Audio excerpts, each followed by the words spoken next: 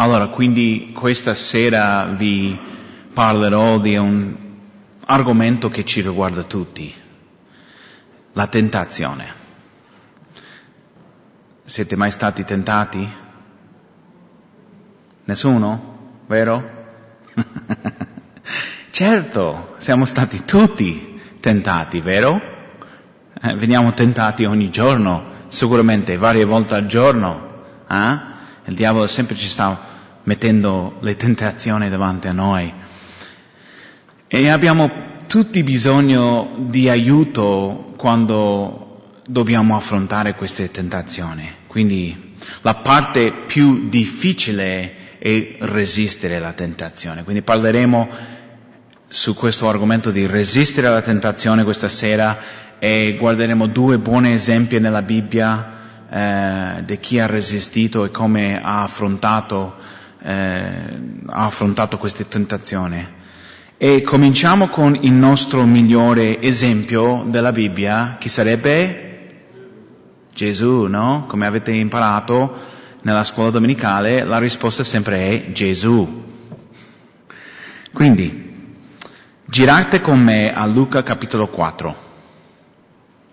Leggeremo i primi 14 versetti. E questa è la storia di Gesù quando va al deserto e viene tentato da Satana. Quindi leggendo dal versetto 1, Luca capitolo 4, versetto 1. Or Gesù, ripieno di Spirito Santo, ritornò dal Giordano e fu condotto dallo Spirito nel deserto e per 40 giorni fu tentato dal diavolo. Durante quei giorni non mangiò nulla, ma quando furono trascorsi, egli ebbe fame. Quindi immaginate la scena. Gesù non ha mangiato per 40 giorni. Lui, come la Bibbia ci dice qua, è stato tentato durante 40 giorni dal diavolo anche. E questa è una situazione molto difficile. E dobbiamo ricordare che Gesù era pienamente umano come noi e pienamente Dio allo stesso tempo. E una cosa che vedo qui è qualcosa che succede a noi. Come ho già detto, veniamo tentati ogni giorno. Quindi qui proprio parla del fatto che Gesù veniva tentato ogni giorno, come noi. Quindi possiamo identificare un po' con la sua situazione. Non so se possiamo identificare con il non mangiare per 40 giorni, però forse magari c'è qualcuno che l'ha fatto. Io avevo in Spagna, quando servivo come missionario là, c'era un altro missionario che abitava con me e nell'anno 2000 lui ha voluto fare i primi 40 giorni del 2000 digiunando, non mangiare, solo bere e magari un po' di caldo o qualcosa prendeva, però mamma mia è diventato magro così. Dopodiché doveva fare attenzione, perché non poteva subito mangiare, dopo doveva pian pianino prendere un po' di più, mamma mia. Ma la maggior parte di noi mangiamo ogni giorno. Versetto 3. E il diavolo gli disse: se tu sei il figlio di Dio, di questa pietra che diventa pane. Allora, questa è una tentazione valida, no? Perché dopo 40 giorni aveva fame Gesù. Però guardiamo la sua reazione. Versetto 4. Ma Gesù gli rispose dicendo: sta scritto, l'uomo non vivrà soltanto di pane, ma di ogni parola di Dio. Attraverso la potenza dello Spirito Santo Gesù risponde al diavolo e risponde alla tentazione. E come lo fa? Usando le scritture, la parola di Dio. E questo serve come esempio per noi. Gesù sicuramente ha dovuto, o noi dobbiamo studiare la parola di Dio, dobbiamo conoscere la parola di Dio per essere preparati per il giorno in cui verremo tentati e dobbiamo rispondere e dobbiamo fare la buona scelta, no? Di resistere alla tentazione. E quindi vediamo questo nella vita di Gesù, perché lui conosceva la parola di Dio. Lui era la parola di Dio, però evidentemente, però conosceva la parola di Dio. Versetto 5. Poi il diavolo lo condusse su di un alto monte e gli mostrò in un attimo tutti i regni del mondo. E il diavolo gli disse: io ti darò tutto il potere di questi regni e la loro gloria, perché essa mi è stata data nelle mani e io la do a chi voglio. Se dunque tu, prostrandoti, mi adori, sarà tutta tua. Wow, questo è un altro tipo di tentazione, no? Uno che ha da fare con il potere, no? E l'orgoglio di fare le cose nella maniera più liscia, la maniera più facile, no? Senza tanti problemi, no? Perché Gesù sapeva che lui avrebbe dovuto andare in croce per morire per le nostre mancanze, per i nostri peccati, no? E quindi qui viene tentato anche di, prendere la via facile. Versetto 8.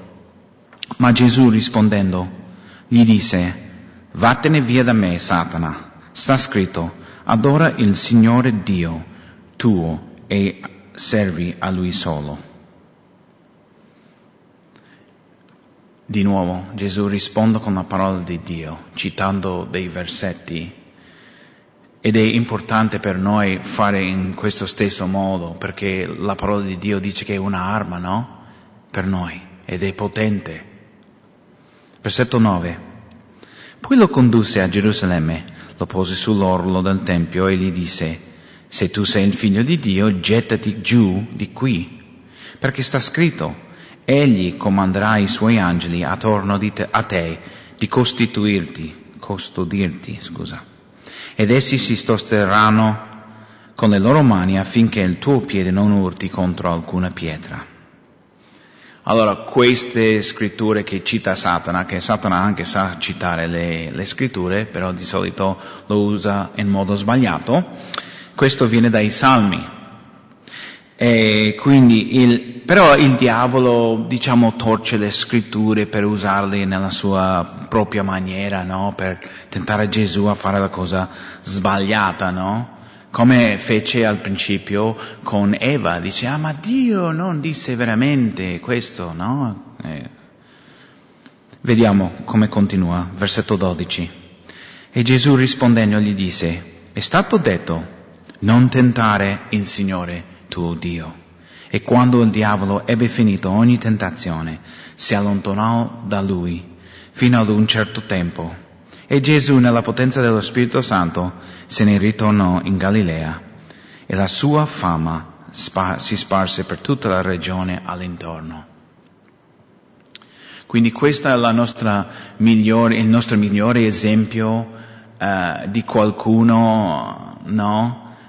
Che resiste alla tentazione. Dopo aver digiunato 40 giorni, dopo fu condotto nel deserto e fu tentato dal diavolo, e abbiamo visto come lui ha risposto ad ogni tentazione, o almeno ogni tentazione che ci viene riferito qua, perché sicuramente è stato tentato, come la Bibbia dice, è stato tentato in ogni punto, quindi sicuramente è stato tentato in tanti altri modi, però lui risponde con le scritture, con la parola di Dio, con la Bibbia.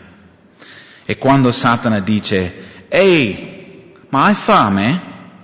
Perché non fai con le tue potenze miracolose, perché non fai un po' queste pietre qua, un po' di pane? Chi non ama il pane? No? A chi non piace? E Gesù risponde usando la parola di Dio come un'arma, no? Satana dice: perché non salti da qui, dal Tempio? No? Per dimostrare a tutto il popolo là che tu sei veramente potente, hai dei poteri miracolosi. E dopo cita, come ho detto, dei brani delle scritture fuori di contesto, evidentemente. E quindi c'era una tentazione reale per Gesù. Lui poteva cedere a queste cose, no? Però sempre risponde con la sua spada in mano, con la parola di Dio. E come viene anche mostrato tutti i regni del mondo in un attimo, dicendo solo devi adorare il diavolo. Fa lo stesso. Risponde in modo biblico ancora una volta Gesù.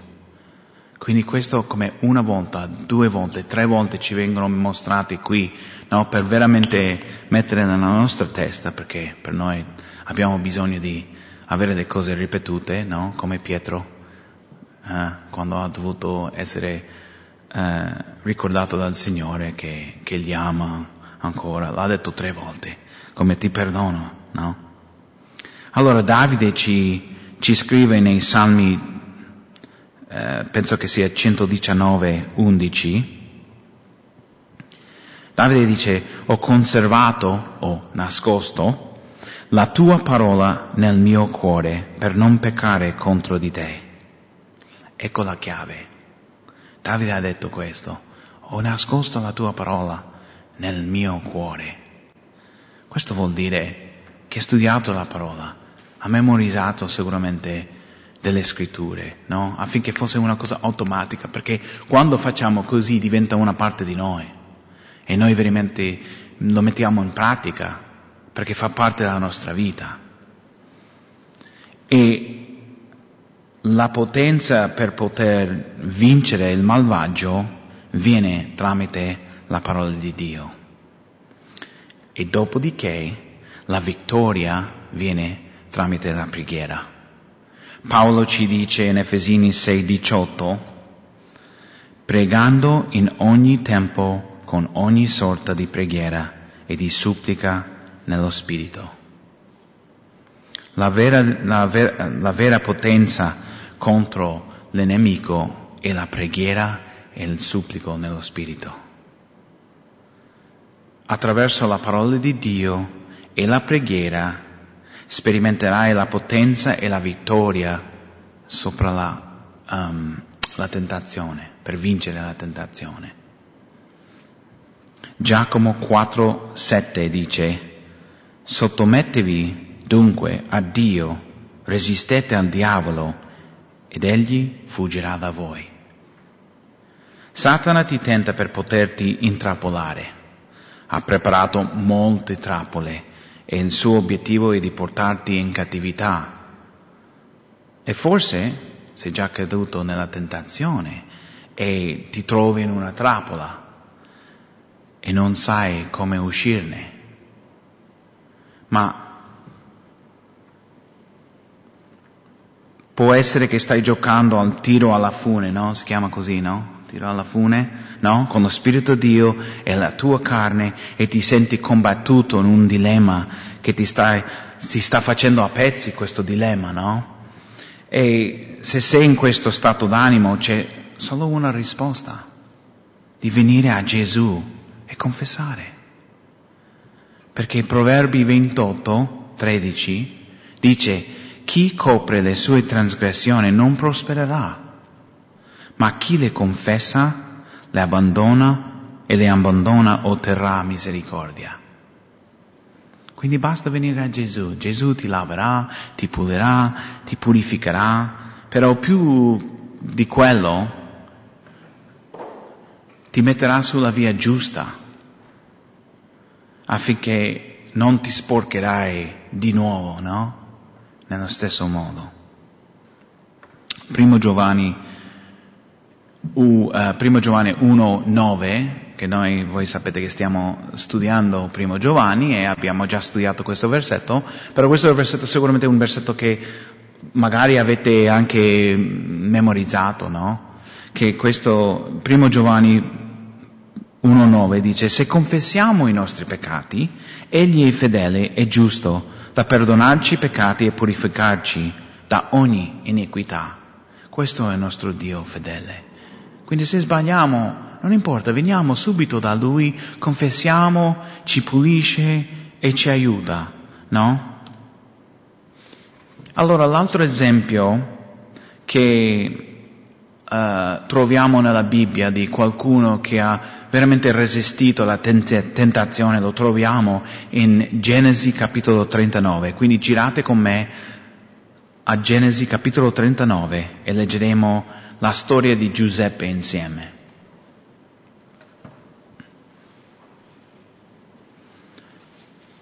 Genesi 39, 1. Or Giuseppe fu portato in Egitto, e Potifar, ufficiale del faraone, capitano delle guardie, un egiziano, lo comprò dagli Ismaelite che l'avevano portato laggiù. L'Eterno fu con Giuseppe, ed egli prosperava e stava nella casa del suo padrone, l'egiziano. E il suo padrone vide che l'Eterno era con lui, e che l'Eterno faceva prosperare nelle sue mani tutto ciò che faceva. Così Giuseppe trovò grazia agli occhi di lui, ed entrò al servizio personale di Potifar, che lo fece soprintendente della sua casa e mise nelle sue mani tutto quanto possedeva. Dal momento che l'ebbe fatto soprintendente della sua casa e di tutto quanto possedeva, l'Eterno benedisse la casa dell'egiziano a motivo di Giuseppe, e la benedizione dell'Eterno fu su tutto quanto egli aveva in casa e in campagna. Così Potifar lasciò tutto quanto aveva nelle mani di Giuseppe e non si preoccupava più di cosa alcuna, tranne del suo proprio cibo. O Giuseppe era bello di forma e di bell'aspetto. Dopo queste cose avvenne che la moglie del suo padrone mise gli occhi su Giuseppe e gli disse: coricati con me. Ma egli rifiutò e disse alla moglie del suo padrone: ecco, il mio padrone non si preoccupa di quanto ha lasciato in casa con me e ha messo nelle mie mani tutto quanto ha. Non c'è alcuno più grande di me in questa casa. Egli non mi ha proibito nulla tranne te, perché tu sei sua moglie. Come dunque potrei io fare questo grande male e peccare contro Dio? Nonostante il fatto che lei ne parlasse a Giuseppe ogni giorno, egli non consentì a coricarsi con lei né a darsi a lei. Un giorno avvenne che egli entrò in casa per fare il suo lavoro e non vi era in casa nessuno dei domestici. Allora ella lo afferrò per le vesti e gli disse: coricati con me. Ma egli le lasciò in mano la sua veste, fuggì e corse fuori. Quando ella vide che egli le aveva lasciato in mano le sue vesti e che era fuggito fuori, chiamò i suoi domestici e disse loro: vedete, egli ci ha portato in casa un ebreo per prendersi gioco di noi. Egli è venuto da me per coricarsi con me, ma io ho gridato a gran voce. Come egli ha udito alzare la voce e gridare, ha lasciato la sua veste vicino a me e fuggito ed è corso fuori. Così ella tenne accanto a sé la veste di lui finché il suo padrone non fu tornato a casa. Allora ella gli parlò in questa maniera: quel servo ebreo che tu ci hai portato è venuto da me per prendersi gioco di me, ma come io ho alzato la voce e ho gridato, egli ha lasciato la sua veste vicino a me ed è fuggito fuori. Quindi Giuseppe si trova veramente in un dilemma. Questo è un grande problema, perché la moglie del suo capo ci prova, no? E lui vuole veramente fare la cosa giusta, lui vuole essere un uomo onorevole, fare quello che è giusto, quello che è vero davanti agli occhi di Dio, no? E vediamo che lui comincia a fare questa cosa e comincia anche sicuramente a cercare di evitarla, no? Però così lei lo incastra e cerca di intrappolarlo e diventava ancora più insistente. Ma Giuseppe ha fatto qualcosa, io penso, di molto coraggioso, non vigliacco. Forse magari il mondo pensa che sia una cosa non coraggiosa, però era molto più difficile scappare che restare. E tante volte è molto più difficile per noi a scappare dalla tentazione che cedere ad essa. E questa è la realtà nella nostra vita, anche nei nostri tempi. Una volta una mamma anziana disse al suo figlio, figliuolo, qualsiasi pesce morto può galleggiare a valle. Ci vuole un pesce vivo per nuotare controcorrente. È troppo facile andare con la corrente, no? Soprattutto oggi, lo vediamo ogni giorno. La gente viene trascinata con la corrente. Però appena tu provi ad andare controcorrente, ci vuole uno sforzo, no? Ci vuole un aiuto soprannaturale, veramente. Lo Spirito di Dio. Quando tutta la direzione del mondo sta andando in discesa così velocemente, è terribilmente difficile andare in salita, no? C'è tutta la valanga di gente che viene così e tu provi a fare così, no? Quindi è molto più difficile andare contro le pressioni, contro le tentazioni, contro i costumi e i concetti culturali che abbiamo qui, no? Nel nostro mondo, nel nostro intorno. Ed è molto più difficile prendere una posizione per la rettitudine, la moralità e la purezza. E questo è quello che fece Giuseppe in questo caso. Ci vuole molto più forza, molto più coraggio e molto più forza d'anima.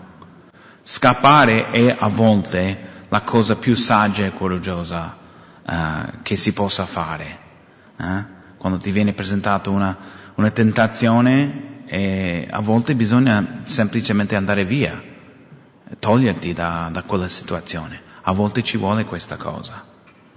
Quindi sia Giuseppe che Gesù, loro sono stati dei esempi per noi nella Bibbia come si può resistere alla tentazione in modo biblico e come possiamo essere vittoriosi sopra il nostro amico. Se lo proviamo a fare noi stessi, sicuramente avremo difficoltà. Se lo proviamo a fare nella nostra carne, non penso che andrà bene, sicuramente l'abbiamo già provato.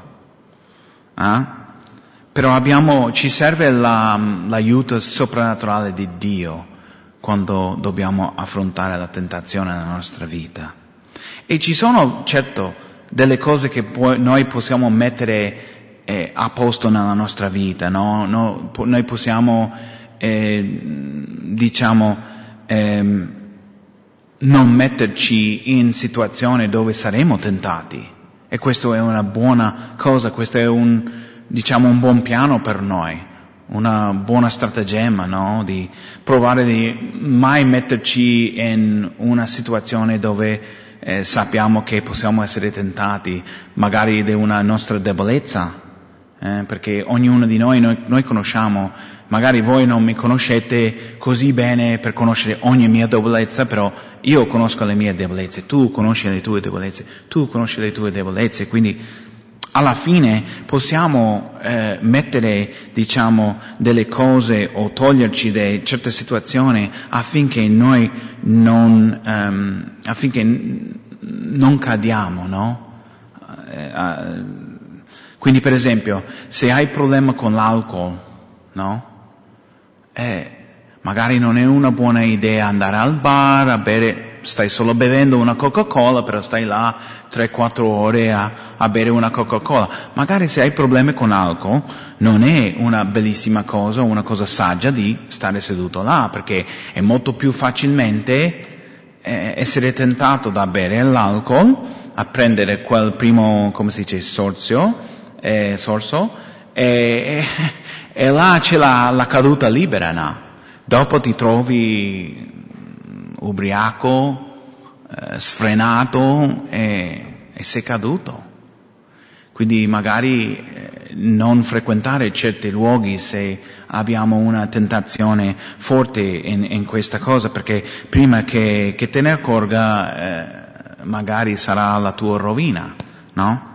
Se hai un problema con spettacolare, so che nessuno ha un problema con questo, però probabilmente non è una buona idea per te andare a sederti su quella panchina del parco con tutte le altre mamme e partecipare in quei pettegolezzi piccanti comunque che condividono sempre ogni pomeriggio, no? So che non predichiamo mai su queste cose dal pulpito, però sono cose che sono tentazioni di partecipare in queste cose. O magari una persona è tentato in modo sessuale, no? Hai la tua ragazza o il tuo ragazzo, no? E sicuramente non è una buona idea guardare un film nel buio, nella sua stanza, di notte, con nessuno a casa. No? Sembra ovvio, però a volte bisogna dire queste cose, perché è troppo facile cadere nel peccato.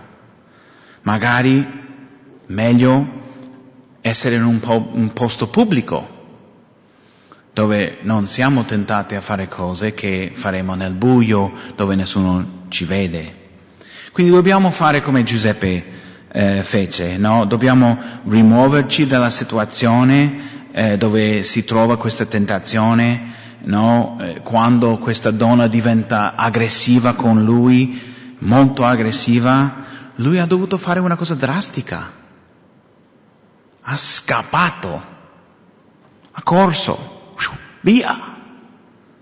Non si preoccupava nemmeno se lasciava lì il suo indumento e doveva correre fuori, mezzo vestito, perché lei glielo strappava di addosso.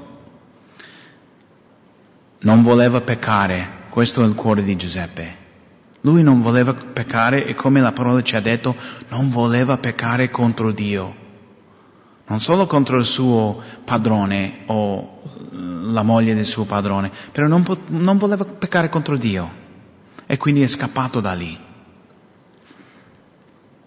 E Gesù ci ha mostrato che dobbiamo conoscere la parola di Dio per poter lottare in battaglia con la parola di Dio, usarlo come un'arma per anche difendere noi stessi, no? Ci mostra che tutte le risposte che ci servono per ogni cosa nella nostra vita si trovano nella Bibbia, perché Dio ha tutte le risposte. Magari non lo cerchiamo a volte, però tutte le risposte sono lì. Basta andare nella parola di Dio, basta pregare, cercare la faccia di Dio e Lui tramite lo Spirito Santo ci guida. Gesù aveva una scrittura per ogni attacco del diavolo, per ogni tentazione, per farlo, che il diavolo voleva farlo cadere, intrappolarlo in una trappola, però Gesù aveva la risposta. E a noi ci serve, come ho detto prima, l'aiuto soprannaturale di Dio.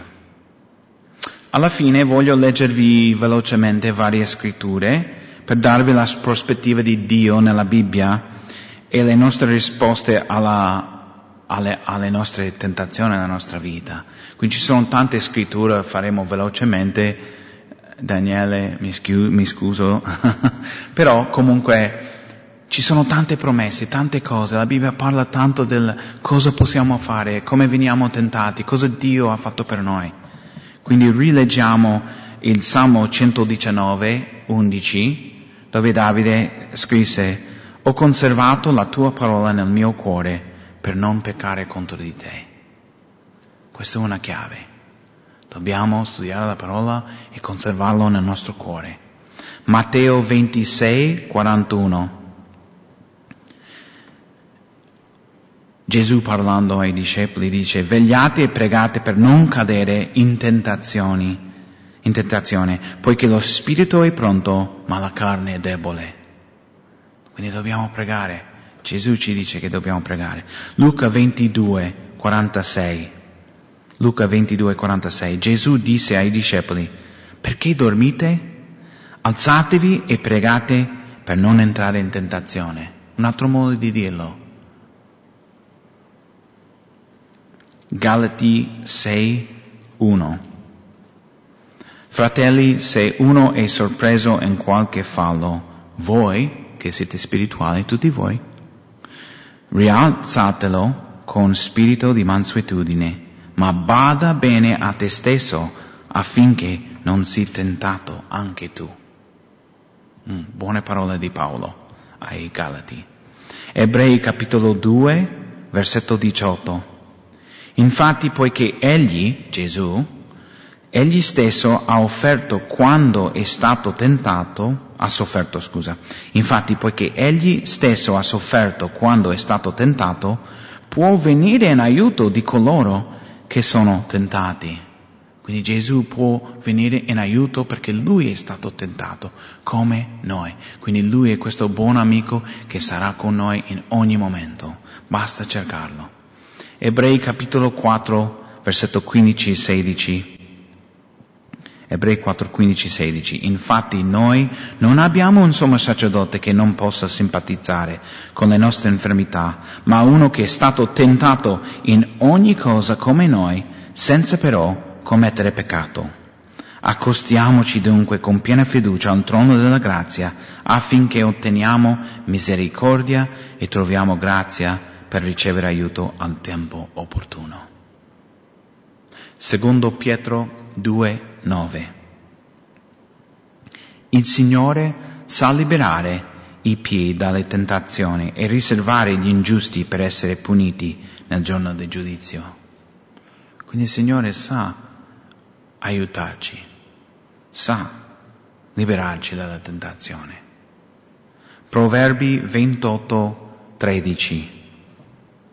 Abbiamo letto prima, chi copre le sue trasgressioni non prospererà, ma chi le confessa e le abbandona otterrà misericordia. Questa è la risposta che dobbiamo fare. Anche se cadiamo, andiamo subito dal Signore. Troveremo misericordia. 1 Corinzi 10, versetto 12 e 13. Paolo, scrivendo ai Corinzi, dice: perciò chi pensa di stare in piedi, guardi di non cadere, non essere troppo orgoglioso. Nessuna tentazione vi ha finora colti se non umana. Or Dio è fedele e non permetterà che siate tentati oltre le vostre forze, ma con la tentazione vi darà anche la via d'uscita. Amen. Affinché possiate sostenere. Questa è una buona notizia per noi. Giacomo 1, 12-15. E questo l'abbiamo studiato con Adam qualche settimana fa. Beato l'uomo che persevera nella prova, perché uscendone approvato ricovererà la corona della vita che il Signore ha promesso a coloro che l'amano. Nessuno quando è tentato dica: io sono tentato da Dio, perché Dio non può essere tentato dal male, ed egli stesso non tenta nessuno. Ciascuno invece è tentato quando è trascinato e adescato dalla propria concupiscenza. Poi quando la concupiscenza ha concepito partorisce il peccato, e il peccato quando è consumato genera la morte. Proverbi 1:10. Figlio mio, se i peccatori ti vogliono sedurre, non acconsentire. Romani 6:11. Così anche voi consideratevi morti al peccato, ma viventi a Dio in Gesù Cristo nostro Signore. 1 Pietro 5, 8 e 9. Siate sobri, vegliate, perché il vostro avversario, il diavolo, va attorno come un leone ruggente, cercando chi possa divorare. Resistetegli, stando fermi nella fede, sapendo che le stesse sofferenze si compaiono nella vostra fratellanza sparsa per il mondo. Siamo tutti nella stessa barca, Efesini 6:10. Del resto, fratelli miei, fortificatevi nel Signore e nella sua forza, della sua potenza. Rivestitevi dell'intera armatura di Dio per poter rimanere ritti e saldi contro le insidie del diavolo. Poiché il nostro combattimento non è contro sangue e carne, ma contro i principati, contro le potestà, contro i dominatori del mondo di tenebre, di questa età, contro gli spiriti malvagi nei luoghi celesti.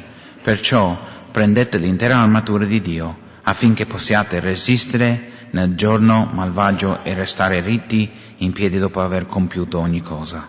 State dunque saldi, avendo ai lombi la cintura della verità, rivestiti con la corazza della giustizia e avendo piedi calzati con la prontezza del Vangelo della pace, soprattutto prendendo lo scudo della fede, con il quale potete spegnere tutti i dardi infuocati del maligno.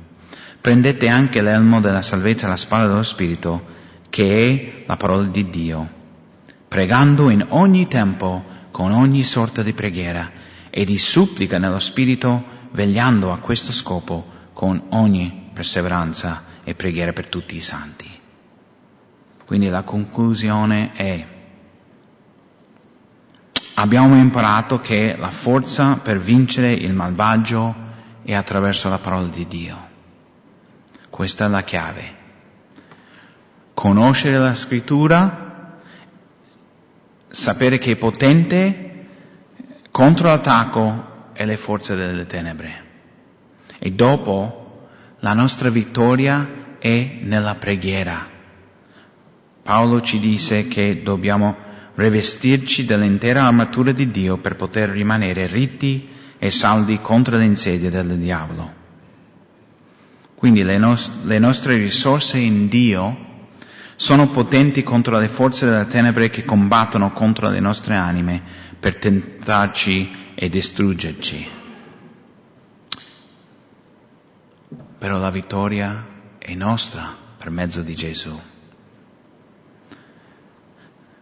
Isaia 59 dice: quando l'avversario verrà come una fiumana, lo Spirito dell'Eterno alzerà contro di lui una bandiera.